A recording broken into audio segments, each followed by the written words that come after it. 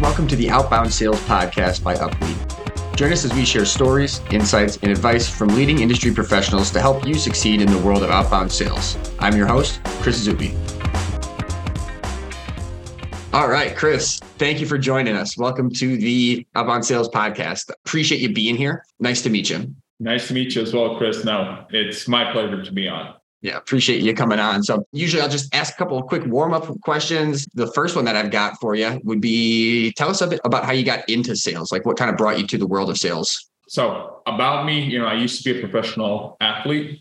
Unfortunately, some injuries happened during that career, and I just decided I'm going to study, get a job, do something like that. And actually, my first job ended up being in sales. And I just fell in love with it, right? I fell in love with connecting with people. That was the key thing to me. I could not see myself ever doing like a desk job where I'm just, typing into my computer or in a spreadsheet or something. I always like to connect with people. And one of the reasons I'm here today, right? I love to talk to people, learn stuff, share my experiences. And it kind of naturally went into sales. And, I happened to be quite good at it and successful. And I just kept going and never looked back, to be honest with you. Nice. There seems to be a common thread between sales and athletics for whatever reason. I always make comparisons between the two all the time. I'm kind of a big sports guy myself. Yeah. I truly believe that sales is a team sport, right? As much as it's not, right? It's a kind of an individual performance, right? In sales, it's normal to have competition and all that, but it is a team sport, especially when you go into more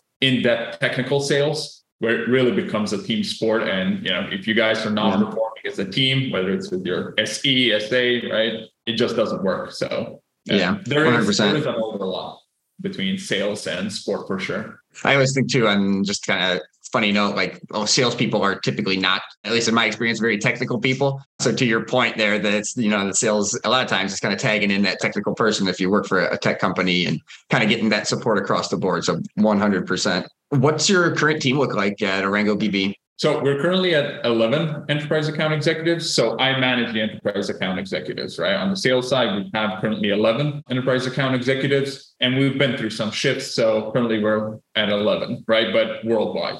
Awesome. And is everybody remote, or do you guys go to a single location? Oh, we've been remote before COVID, right? We've been a remote company from day one, originally founded in Germany. So naturally, we have offices in San Francisco, right, which is kind of our headquarters right now. But no one goes to the office. I do truly believe in work from home. And I know some people are a bit hesitant. And it is a bit harder when you're early in your career, maybe, right, working from home. I see that. But in reality, if people have the drive, they have the drive wherever they are. I've been on record saying I'm never going back to an office. So hoping I can keep it that way. I enjoy the work from home life quite a bit too. So sometimes I just got to get myself outside a little bit after the day is over. I start to get a little crazy. I don't know about you. Yeah. And honestly, the biggest problem that I have with it is you never stop working, which is good and bad, right? But I lean towards more it's bad. So I think it's kind of really important to have that mental shift, kind of close the door of your office, whatever it is, whatever that means for you, and just kind of, turn off and say, I'm not working anymore. When your home is your office and your office is your home, how do you differentiate a little bit? But that's probably a topic for another podcast. We'll bring that one up another time. I got a bit of an agenda here, but in your experience, tell me about leading and managing an outbound sales team. Like, what works for you? Where do you see success? Oh, every day is different, right? When you work with people, every day is different. Where I found most success in doing it is really being part of the team, right? As a manager, I do truly believe in leading as an example, right? And actually really being, when you think about it, what is the role of a manager, of a leader in sales? Is to help their team be successful, right? That's the only role. Okay, we go into forecasting, all those stuff. That's a different side, but primary goal is to support your team in being successful. And that's what I like to do, right? People confuse that with micromanaging, which is a completely different beast. Let's put it that way. I prefer to be in the deals with the reps and trying to help them, right? Let them do their thing and just be there as support and helping them. And that was quite successful. But honestly, it all starts with the fundamentals of having the right team. So I think that's where it all starts, in recruiting and finding the right people at the right time, at the right stage of the company, right? Because as the company progresses, when you look at your sales team, you are going to start looking at different traits. from your sales organization. So that's quite critical in understanding where you are, what is the right persona you're looking for at that stage. Let's dive into that a little bit. When you're going through the hiring process, how do you know you've got the right person, or like, what is it that you're kind of looking for? I'm sure there's people listening that trying to get hired that would love the perspective here. Yeah. Happy to share something like that. So we are in high-tech sales, right? We're very complex sales. At ArangoDB, we sell graph databases, which as complex it gets, that's where we are, right? So very simple. I'm looking for three things in a great candidate. And that is intelligence, right? Basic intelligence, drive, gotta be driven, you gotta be willing to work hard, and people skills. Because guess what? Those are the only three things you can teach someone.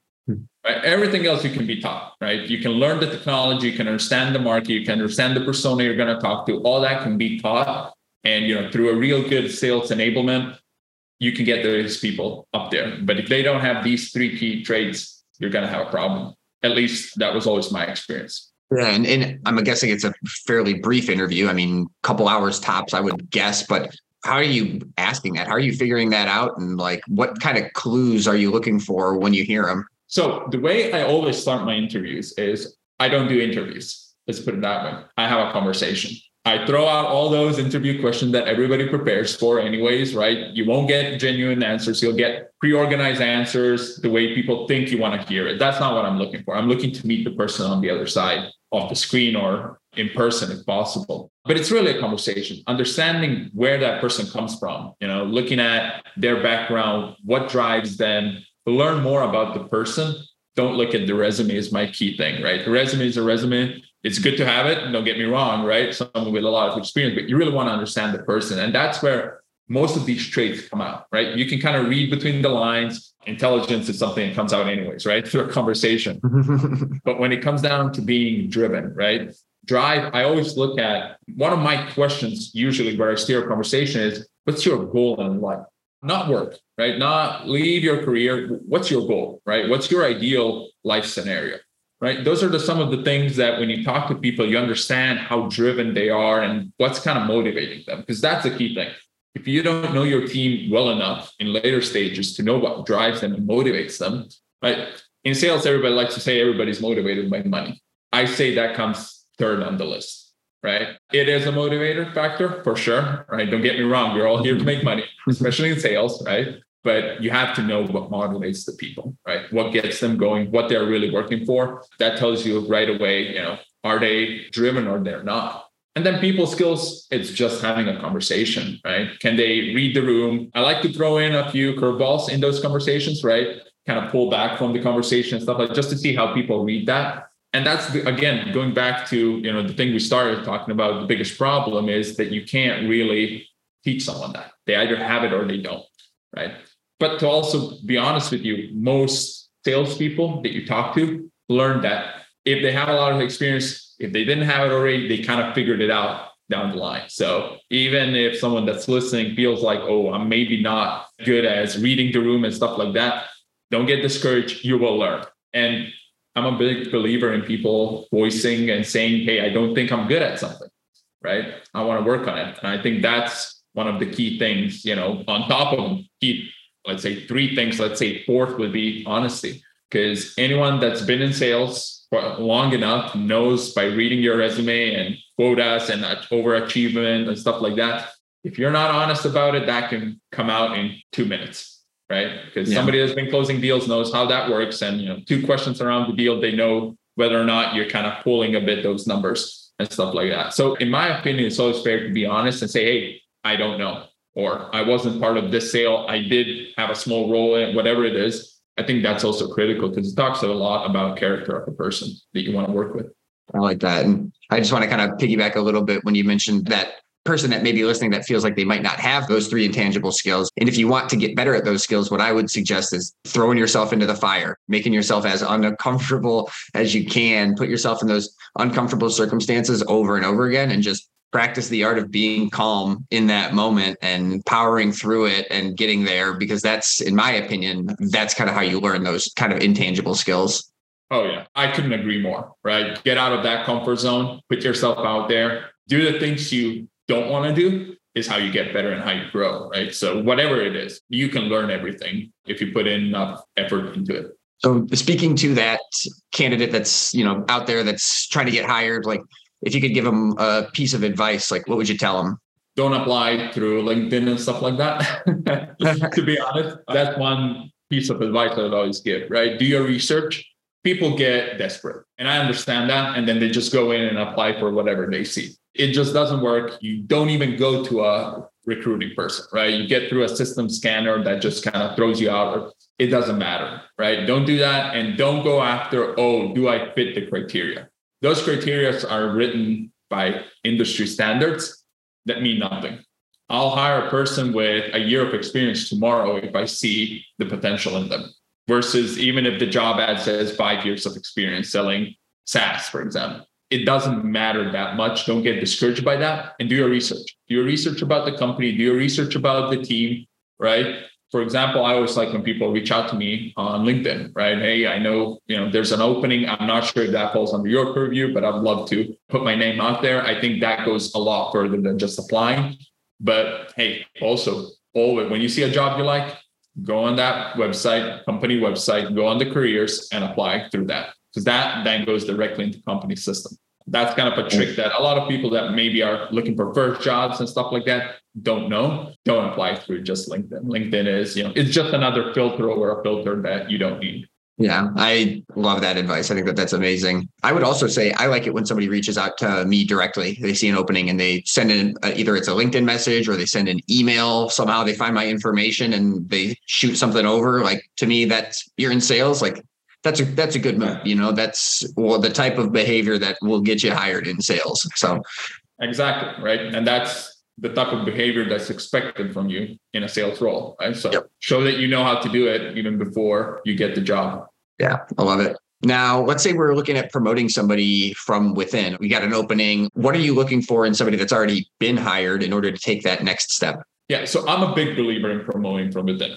I believe it kind of boosts morale for everyone in the team. It shows you, there's something more out there. If I work hard, if I do what I need to do, there's more to gain. For me, it's always just step up. Don't wait for someone to tell you to step up. Step up your game, do more.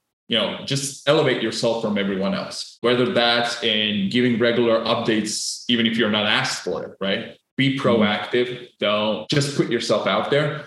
And this is kind of a tricky one. Don't overdo it, right? Because there's kind of a balance that you gotta put there, right? Be strategic about it, but make sure your name is heard, right? That you're out there and just do what you need to do. And in sales, it's also quite easy. Just overachieve, right? No one gets promoted if they don't overachieve in sales. Unfortunately, that's what we sign up for. We are measured by the number, whatever that number is, whether it's, new business, ARR, renewals, whether it's, net new meetings, whatever it is, you got to overachieve it. That's kind of your first step, but then it goes just go above and beyond. And that's what's going to get you promoted. And if not, start looking elsewhere. I've always kind of thought of it as like, make yourself irreplaceable. Do things that if you weren't there, people would really, really miss. And it's going to make you stickier. It's going to make it a lot harder to move you out of your spot. But from the perspective of like a manager now, like if we're talking about assembling a team, putting the best team on the field as we possibly can, how do you go from a place of having highly talented individuals that you've brought on and you've vetted that you feel really good about to form a cohesive unit? Do you think about that? I do. Well, you got to also think, depending on the sizes of the company and the team, the dynamics is quite different, right? So if you have multiple people covering the same territory, the dynamic is a bit different versus when you have people that own a whole territory. So they're not really competing one with another, right? So you got to consider that. But honestly, I think it all starts with the manager. Honestly, it starts with the CEO through the whole company down to the manager. But the manager is the one that really needs to set the tone for the team and set the example, right? So if a manager is not jumping in and helping everyone, right, whoever needs help, then they don't feel like that's something that's expected from them as well. I love doing stand-ups with my team, right? You put in a stand-up, get them all together, all the forecast calls. You want to have the whole team together when you're talking about deals, talking about progression. I think that all helps. Then everybody gets to, chime in a bit. And always, give credit where credit is due. If someone helps someone, make sure everybody knows that, right? Put out a public Slack in the company or send out an email. whatever it is, right? So that people feel valued. But if you get a team that feels valued, there is some excitement about helping each other, you won't have a problem with getting that cohesive team running. Is there anything that you do in particular that keeps people really engaged or, kind of contributes to that like team environment? There are things we do on a daily basis, right? Stand-up calls, stuff like that. But I think the key thing I do is, at least I believe I do or try to do it, is give public credit. Because as much as the manager says great job, or even if it goes to the CRO who says a great job, which is great, you want to make it, especially if it's a smaller company-wide thing, right? Just give credit where credit is due. And I think that's kind of a big morale booster. Second thing, get all the work that's being done to be done publicly, right? Whether it's a kudos channel, whether it's sales big wins, for example. I love the name of that channel that we put in is every win is a big one, right? We don't just celebrate those 6-7 figure deals. We celebrate a $20,000 deal if needed, right? We all celebrate together. And I think that kind of really boosts everyone's morale and, make sure everybody gets the kudos they deserve for the good work. Nice. Do you ever do any like team building exercises where people get in a Zoom room and all hang out? Or do you have any type of like team events or little, spiffs, different things you throw at people?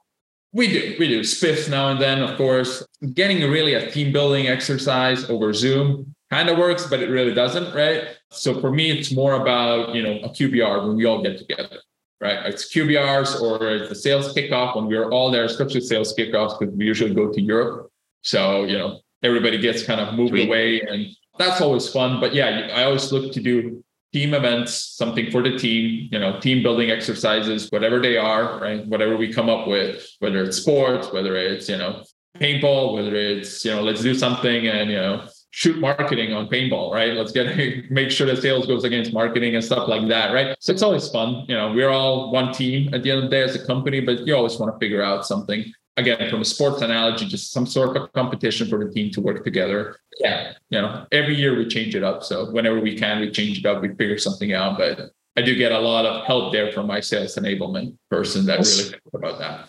Yeah. I want to ask too, because like we're purely remote and we don't necessarily have anything that's like scheduled or on the docket for us to all kind of huddle up as a group. How tangible of an effect would you say getting people that are remote to meet each other in person has? It's critical, in my opinion. The dynamic shift. Once you meet a person in person, right? They're not just a number in the company. You can see the dynamics, when you monitor, for example, Slack, especially a fully remote company where we have sales, but, sales interacts with all the different departments in the company. You see the interactions change once they met in person, right? You build a much better team. Let's put it that way. When you get to know people. And I think it's critical, to be honest. You got to get people to meet people. I think it's a big shift in the direction of a company. I mean, you'll never have everyone get to know everyone, but once, you get people in one place, a larger group completely shifts the way people work together. And I think it's critical. That may have been the answer to my next question, but my next question is, what kind of workplace culture have you found to be most conducive to a strong performance with your sales team?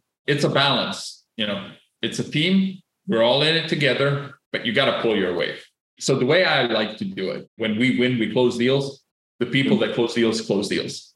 When we lose, I lost, not my team, right? So I prefer to put myself in front of my team. If it's a problem, it's on me. It's not on my team.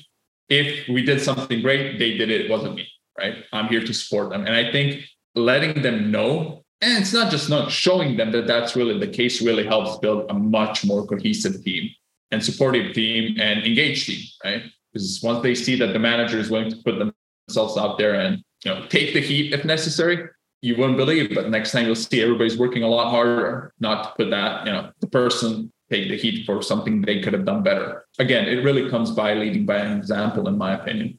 I like it. And when it comes to balancing that relationship as, the manager that wants to step in there and kind of take as much off their team's plate or kind of support their team as much as possible, I'm sure there's kind of a counterbalance with like delegation and putting more responsibility onto somebody else's plate. How do you think of that dynamic when it comes to like, well, I could do this, but really this is something they should do? Or like, how do you think through some of those points? Yeah, it's setting the expectation, right? I think one-on-ones are critical.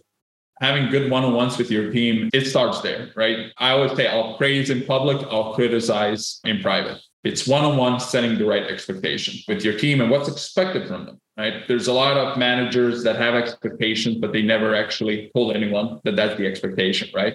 And that's where you get a lot of friction. For me, it's very clear. This is the expectation from you. I'm here to help. I'm not here to do your job, right? And that's kind of the key thing.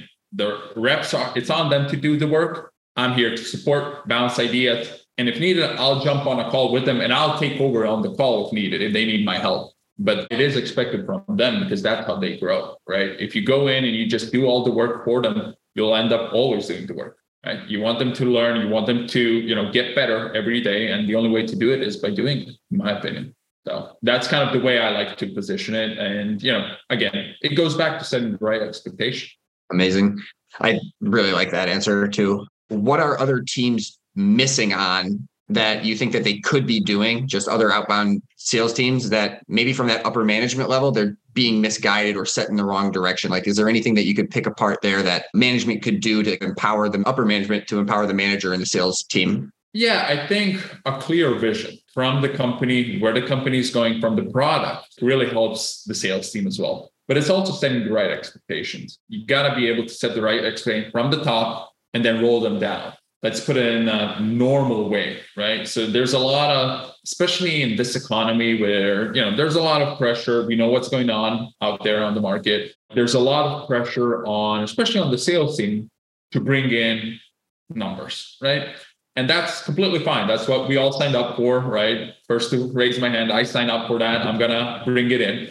But it has to be realistic and they have to understand what's going on, right? Sometimes, if the economy is not the best, we've got to know that a lot of deals will go sideways just because of it, right? There's panic out there.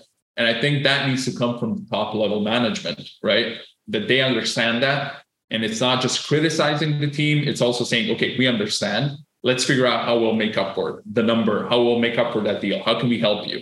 I think one thing that I'm proud enough to say that in my company, we really do get support from top level management, right? From the CEO that was more than willing to jump on calls with prospects. Later stages, of course, you won't put them on a prospect call, but on later stages where it's needed, from the CRO also being more than happy to guide by example and kind of lead that way, jump in, help out. I think that's critical for success of an organization, is that at the end of the day, we're all in it together.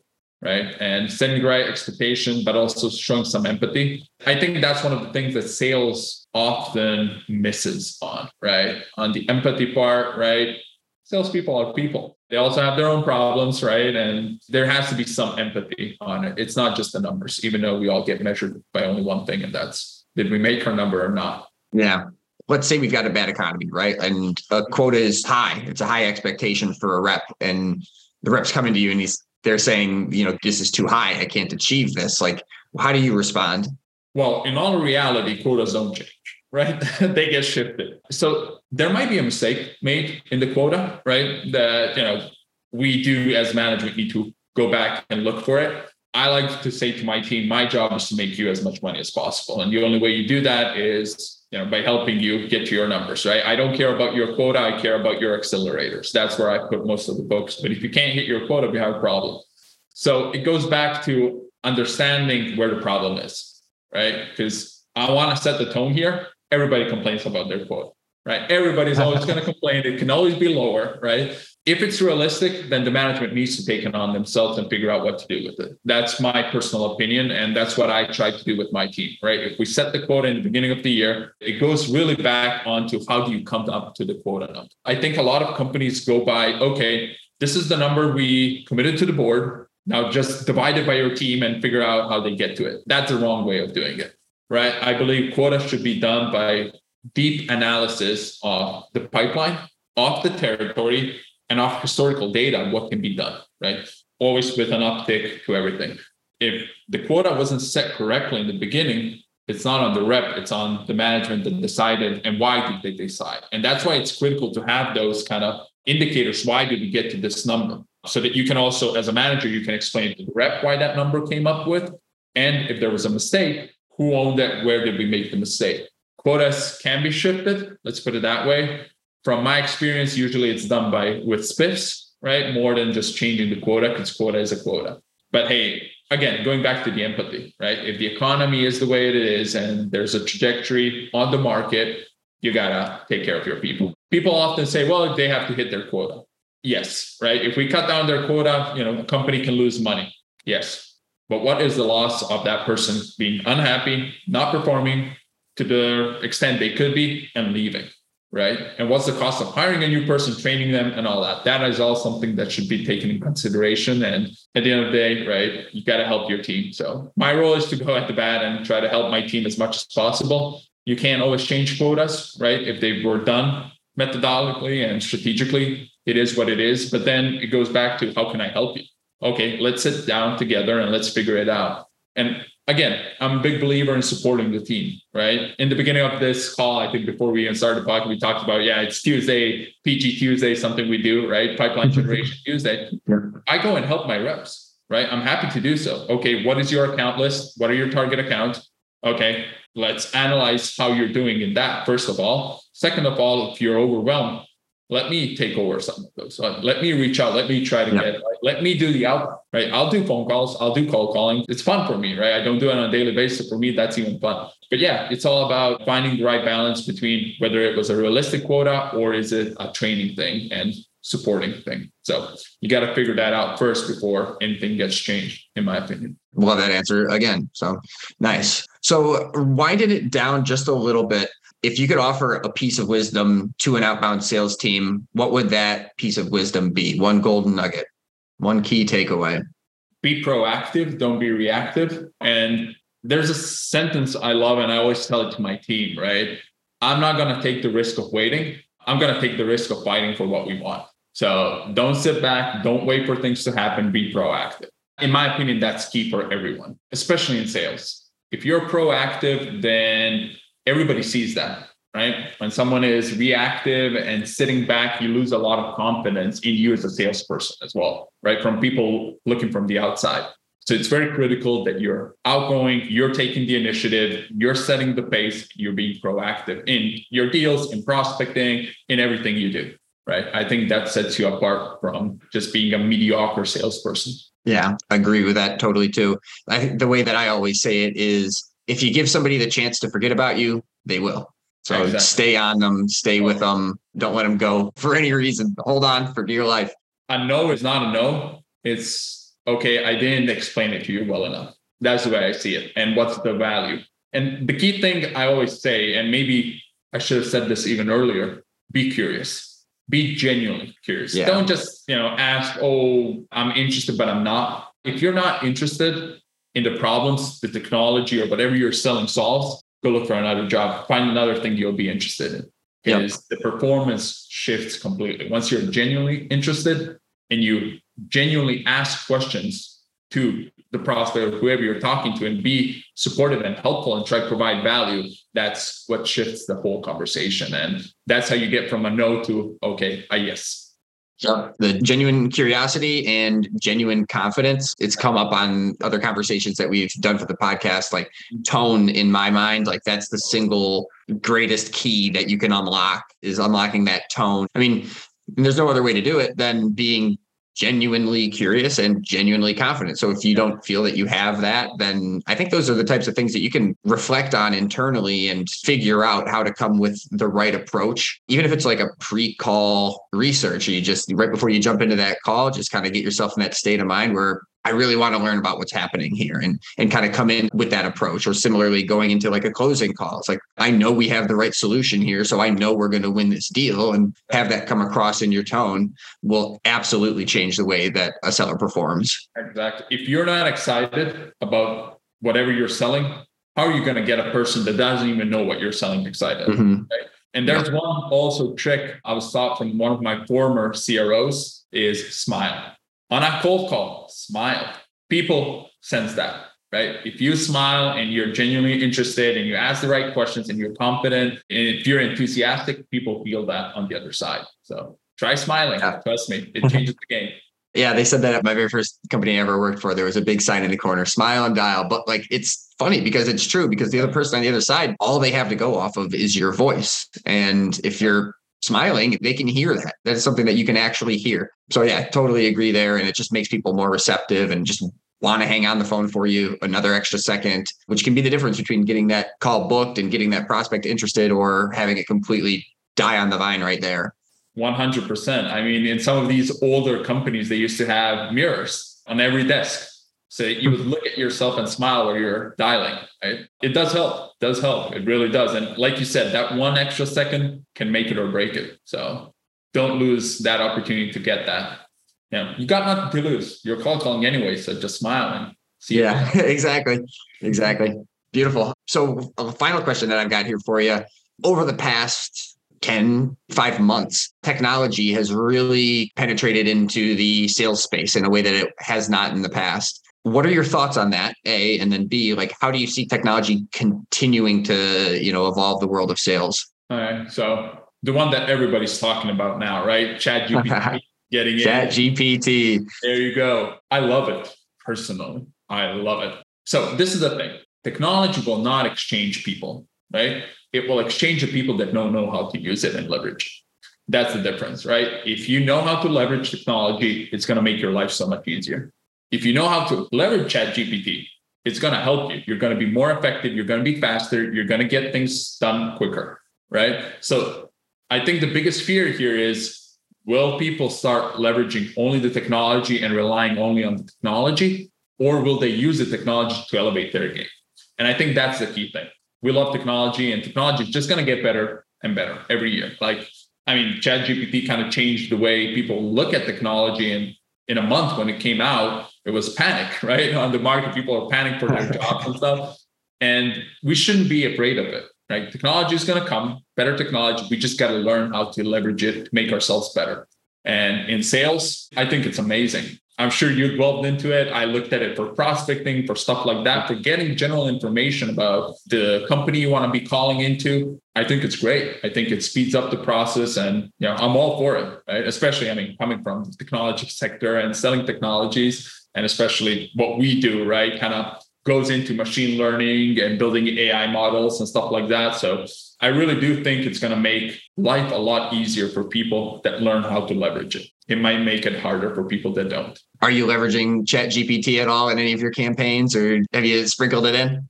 Well, if the reps are not, then they're missing out. I'll be honest with you. Honestly, I'm not sure if I should say this, but I use it mostly for emails to the higher level people in my company. It helps me so much. I just put this kind of tone. This is what I want to tell them. Just and then you go back and you edit it. But it helps out. And I do think people should use it, especially someone new coming, to a role of an SDR, for example, right? Getting new to that. Play around with ChatGPT, see what it offers in terms of how to approach stuff, right? How to write an email. I would never say use only that and that's your solution. But hey, it's great to bounce ideas and see maybe, another aspect of it or how you can approach things. I think people should definitely use it. And I play around with it quite a lot, to be honest. Definitely crazy. I haven't fully formed my opinion, but I do agree. If you're not using it, you're missing out. And, I could probably stand to get a little bit better with it personally. But technology is there for a reason. It's because it helps us in nearly all cases. So you're just kind of falling behind if you're not picking it up and running with it. Exactly. I think my opinion. The biggest question here is, are we educating the people about the technology that's coming out? If we educate the people how to leverage it, then people are not as afraid of it as, someone that's never heard of it, doesn't know what to do with it. And there's this smart technology that's talking to people coming out, right? And they fear of world ending and stuff like that. In reality, it won't. It's always going to be monitored, right, to a degree, but it really comes back to who's using it and who is, pulling out the information they're getting from it. I think it just comes back to educating people about it. Amazing. Well, that's what I had lined up for us. So I thoroughly enjoyed the conversation. This was a great one. It had awesome insights across the board, kept coming with value. So really, really appreciate that. Before we sign off here, anything that you wanted to quick plug, anything that you want to throw out to people? No, just, sales is tough. It's the hardest job in the world that's easiest to measure, right? Unfortunately, it's on the numbers, but don't lose hope, even if you're not getting there, right? Keep doing it. Keep putting yourself out there. Don't stop. Be proactive, be genuinely interested, and results will come. If you do the right things, results will come, and just keep grinding at it, right? It's that kind of a job we all signed up for. but it's also, I would say, the funnest job to do in the world because you get to talk to so many different people thinking differently. And I think that's really great. And yeah, don't give up. And for everybody that's looking for a job, it is a bit of a harder market right now. So think about how you can stand out to people, right? How can you stand out? And like we talked before, right? Reach out directly to the people that you think, are part of the hiring process. Put your name out there, do the extra step. Trust me, it does play a big difference. Beautiful. Thank you so much, Kris. It was a great conversation again, and we'll stay in touch, I'm sure. Of course. Thank you so much for the time and having me here. And again, love to share information. And if any of the listeners have any questions or they heard something they like, they want to expand on it, they can always reach out to me on LinkedIn. I'm happy to provide some more insights into a specific topic or something like that. I truly do believe that, sharing information, especially in a group of, salespeople, is critical for us all to elevate. And I do believe you can learn from everyone. So if anybody has a question, feel free to come out because I'm looking forward to learning maybe something new from that person as well. Awesome. Thank you again, and be in touch. Appreciate it. Thank you so much. The Outbound Sales Podcast is brought to you by Uplead, the premier source for accurate B2B data you need to connect with and close your most valuable buyers. With a focus on data accuracy, Uplead offers a 95+% accuracy guarantee. To learn more about how Uplead can help you find accurate B2B data of the people you want to do business with, visit our website at www.uplead.com. And don't forget to search for the Outbound Sales Podcast in Apple Podcasts, Spotify, and Google Podcasts to stay updated on all of our latest episodes. Thank you for listening, and we hope you find value in each episode.